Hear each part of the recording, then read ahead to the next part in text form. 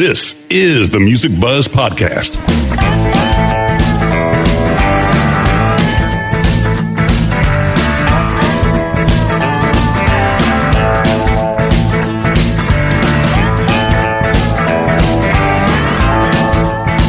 The Music Buzz Podcast features candid discussions with and about those behind the scenes in the music business, including industry veterans representing the segments of musician, design, and live. All three Music Buzz Podcast hosts have spent their careers working with the biggest names in entertainment and have been and are still a fly on the wall. Dane Clark as the drummer for John Mellencamp's band for over 20 years and various solo projects. Hugh Syme, a world-renowned graphic artist for the biggest names in music and the corporate world. Andy Wilson, an award-winning marketing and public relations executive with over 20 years of combined multi-level entertainment industry experience in the music and sports business. Now let's buzz. Hello and welcome back to the Music Buzz Podcast. I'm one of your co-hosts, Andy Wilson, along with Dane Clark. Hey, Dane. Hey, Andy. How are you today? I'm good. And also Hugh Syme. How's it going, Hugh? It's going well. Thank you, Andrew. Good, good. Our guest today is Paul Gilbert.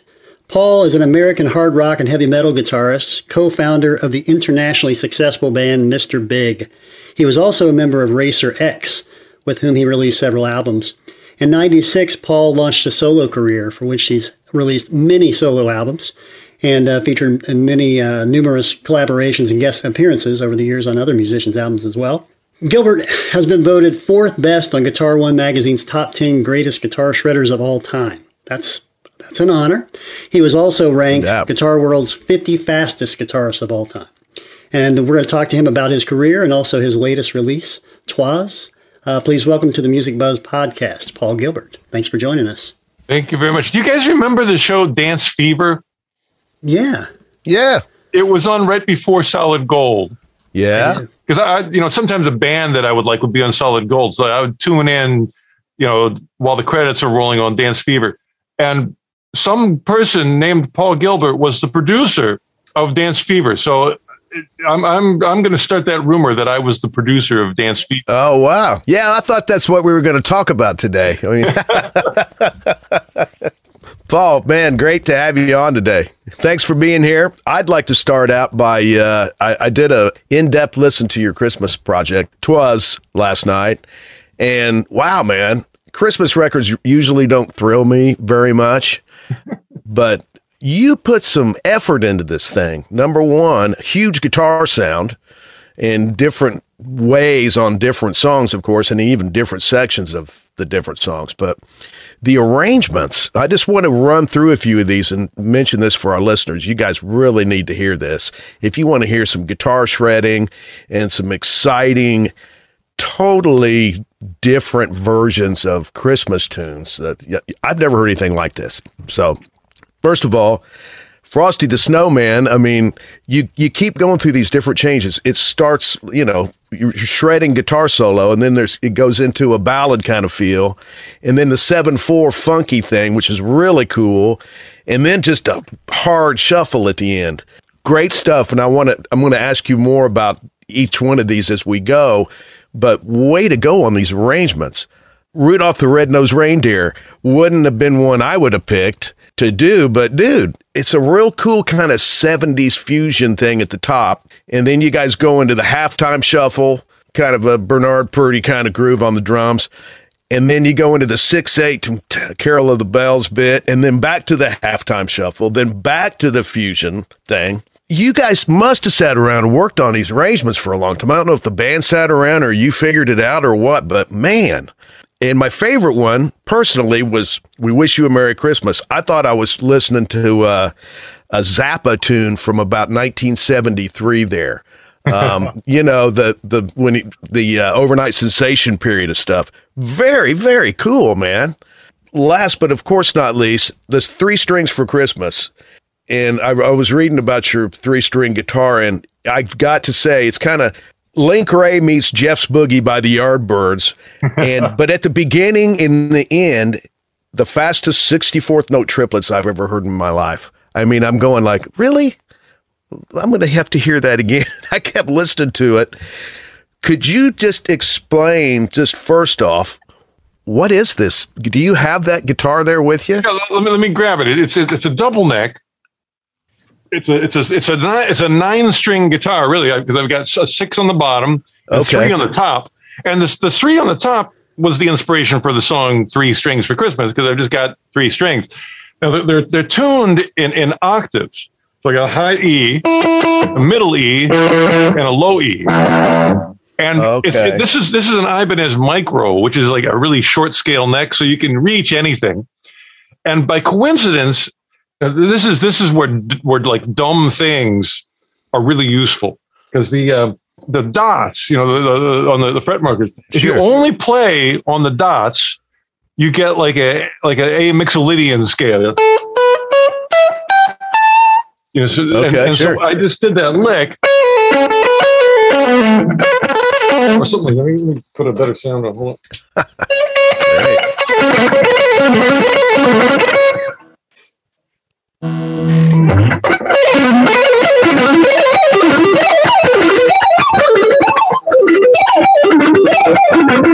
So that's I just playing on the dots.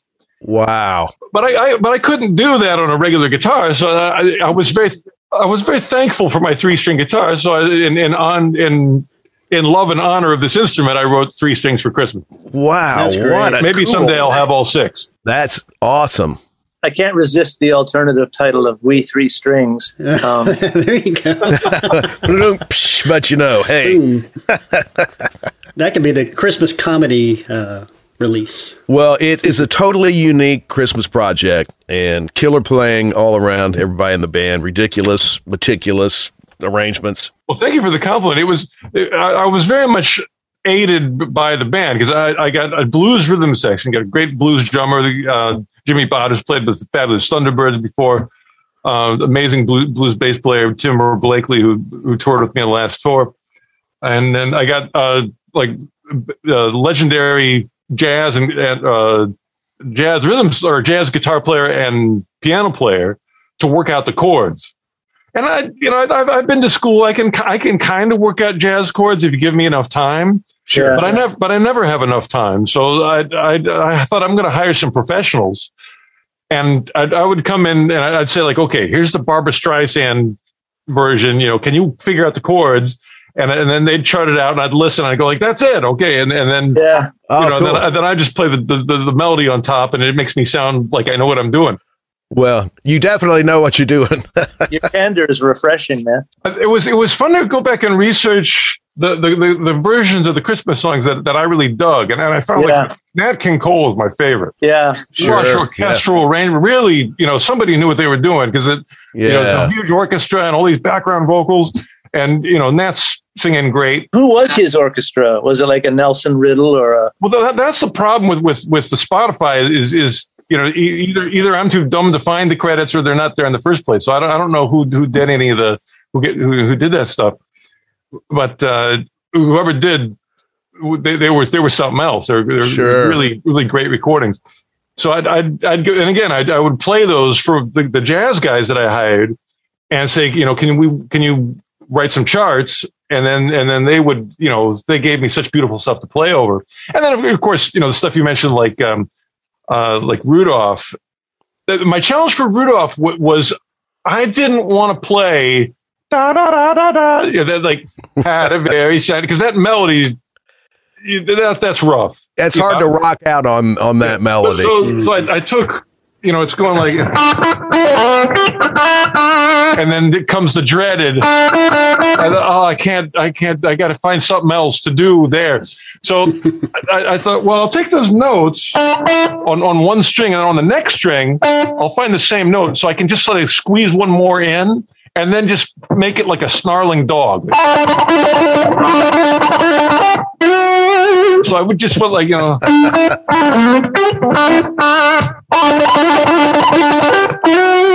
just That's great. that put some anger into it that you wouldn't expect. And then the last one, I just completely went crazy. That's fabulous. Angry Rudolph. I love that. That's great. It was Nelson Riddle, incidentally. I got to research Nelson Riddle then. Yeah.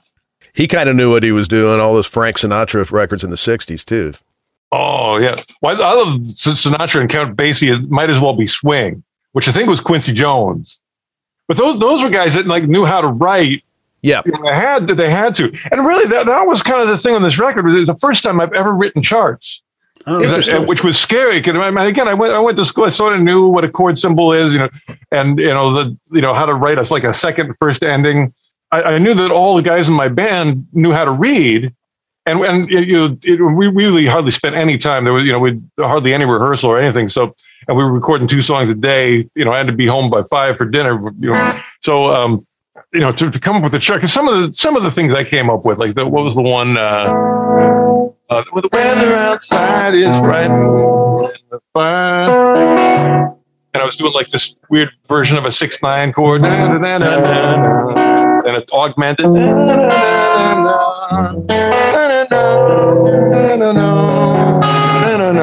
And those chords are odd, but I knew that for a jazz guy it's nothing. So, but you have to write them down.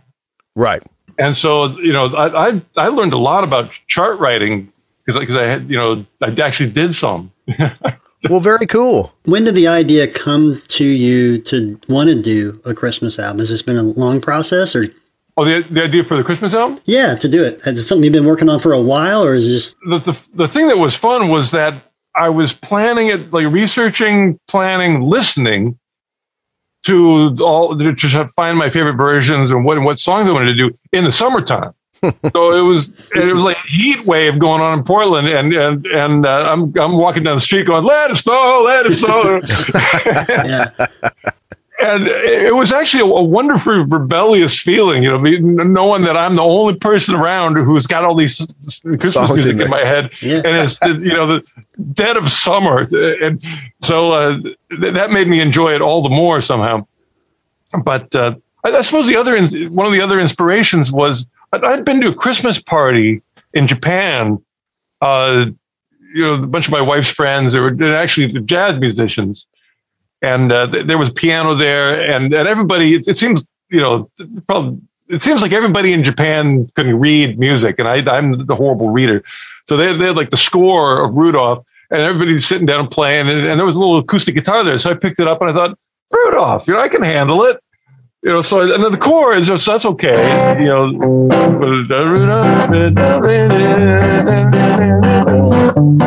But then it came time for the solo, and I'm like, this is, I don't know, 10, 15 years ago, and I'm going like, and I mangled it. It was horrible. It was the most humiliating thing to. It's like if I had a kazoo, I could have done it, Right. but that. Because I know the melody, but I wasn't a melody guitar player. I was like a ripping through scales guitar player. So if you would have said, okay, rip in C, okay, then like that I could handle. But to just play, that I couldn't find it, and it hurt my heart. It was damaging to my soul to fail on Rudolph. And so I thought someday I'm going to come back and I'm going to do Rudolph right. And well, you sure did. and not just Rudolph, but to develop the ability to play guitar as well as I could if I had a kazoo. And that's as silly as that sounds. That's to me, it's a really a tall mountain to climb, because the kazoo is so intuitive. You're not going to make a mistake. You're not going to play a note that you didn't mean on the kazoo. And on guitar, that's a dangerous instrument for that. Even if a lot of times I'll play like a note that's just fine, and everybody, there's nothing wrong with it, but it wasn't the one that I meant. There's a process during piano lessons that I think every teacher should teach, and I was lucky enough to have it. It's called solfège. And what it means is you're supposed to hear the note in your head before you play it. So you don't become one of those conservatory players that just sees the fly shit on the page and intrinsically just kind of play it, without thought to what you're playing. Yeah. And that it takes time, because it means sight reading, but hearing it in your head before you play it. So I think that's kind of what you unwittingly did. Yeah. I call it the inner melodic generator. And the scary thing is that sometimes you listen to what's going on in your intermelodic generator and it's silence. Like it's not giving you anything. And you have to kind of be okay with that initially and go like, okay, well, I've got time. Yeah. You know, I'll wait, you know, eventually if I just keep waiting, something will come out. And then the other thing, a lot of times what will come out, you know, is not something that you even know how to play. And not because it's complicated, just because it's not in your vocabulary yet. Yeah. Sure. That's a great skill to build. And it just feels so good. You know, when you can make that connection in real time, like I'm actually playing what I'm hearing in there. Yeah. Oh, yeah. You know, that's like giving music a big hug. You know, that really feels nice. Yeah, on any instrument, that's true for sure. Yeah, I mean, that's the big moment. Especially the tuba. I've got a friend of mine that plays tuba. He would probably say, yes, that's true. And I have a friend who has an electric kazoo, by the way. Well, I did buy an electric one and plugged it into a Marshall. Oh, nice. I composed some solos that way because I thought, okay, you know. Did you really? Let's see what the intermelodic generator really has to say. And I, you know, did about 10 takes of kazoo and then went back and learned it on guitar. Wow. Oh, that's cool. That's an unusual approach, but hey. I guess if you have the range, you could almost affect the kazoo signal enough to actually say, well, we don't need guitar. One of the funniest things is I was doing a jam at the NAMM show years ago, and it was with all like the legendary cats on stage. It was Steve Vai, Joe Satriani, Sean Lane. I don't know if you heard of Sean Lane, but he was there. Andy Timmons, Alex Skolnick, all these Ibanez endorsers, like 7 of us. And, you know, everybody's playing rhythm guitar at full volume and you can't hear anything. And so as it's coming up to my turn, I'm thinking like, nobody's going to hear what I play because, you know, there's just so much rhythm guitars. And so it doesn't really matter. I thought what matters is that it looks good because there's a lot of photographers in the front row. And so this is a chance for really good photo op. So actually, I even before we played, I suspected that would happen. So I re-drilled the strap bolt on my guitar. So I came out on stage playing left-handed. And I can't play left-handed, but it doesn't matter. There's 6 other guys playing. I turned my volume down. I'm just like playing air guitar, pretending that I'm playing. And then as the solo comes up to me, I started to realize, you know what, the sound engineer has actually got it together. You know, I could hear it in the front. You know, he's making it work. And so, and this, you know, again, I had planned on just such an occasion. So I thought, I'm just going to turn the volume up. I had like 2 distortion pedals up all the way. And I sang through the pickup like a big electric kazoo.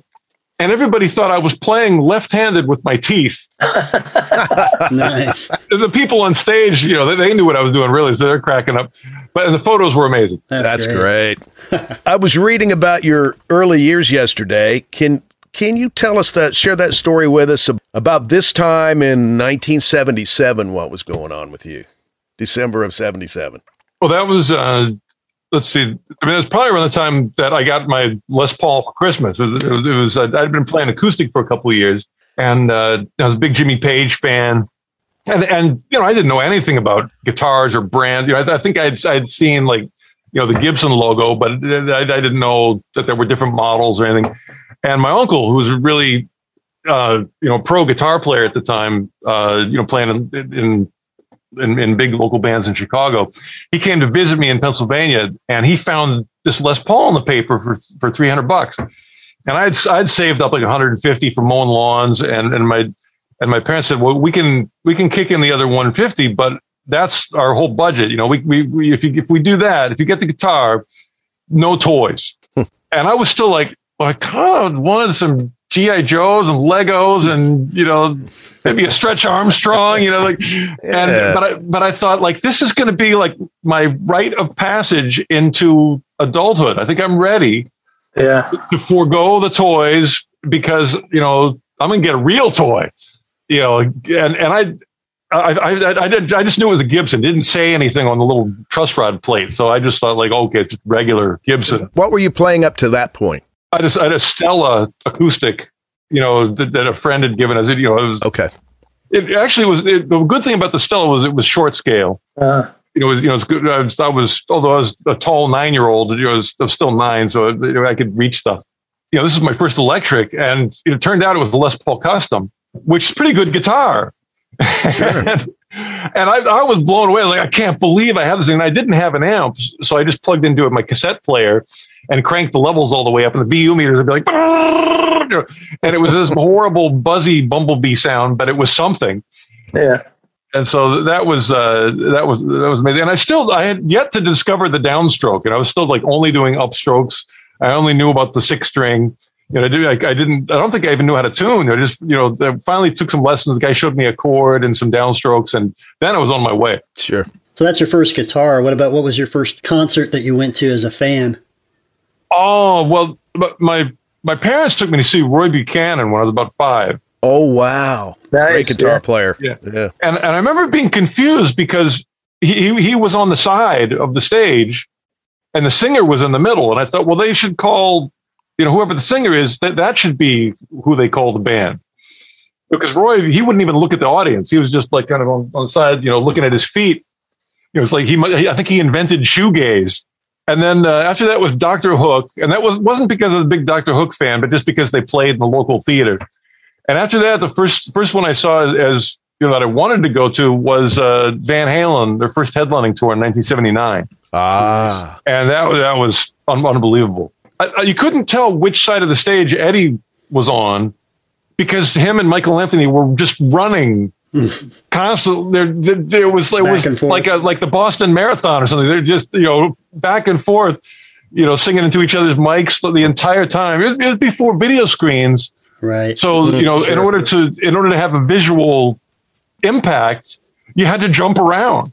Right. Certainly David Lee Roth was doing his share of that. And, Alex lighting his guitar or his drums on fire. But really the thing was, amongst all that, Eddie was playing, just ridiculously inspiring guitar, right. Effortless. No question. Yeah. Where was that show at? That was at Stanley Theater in Pittsburgh. Pittsburgh. Okay, cool. Wow. And so many shows I saw at the Stanley, the Pat Travers Band with Pat Thrall. No, great band. Playing second guitar was amazing. Seeing Cheap Trick on the Dream Police tour.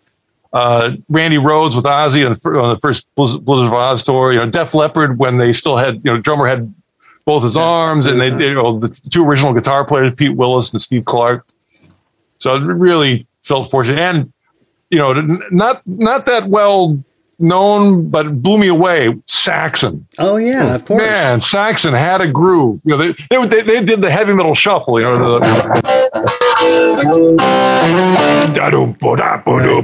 was just so heavy. And so those shows definitely left their mark. I forgot about Saxon. Yeah, I did too. I can still see their logo when you say their name in my head. So anyway, they must have had a good logo. Well, the best logo is Angel because you can turn it upside down. It's the same. But I never saw Angel. I saw those guys. Oh, yeah. Right on. Yeah, I saw them in 70.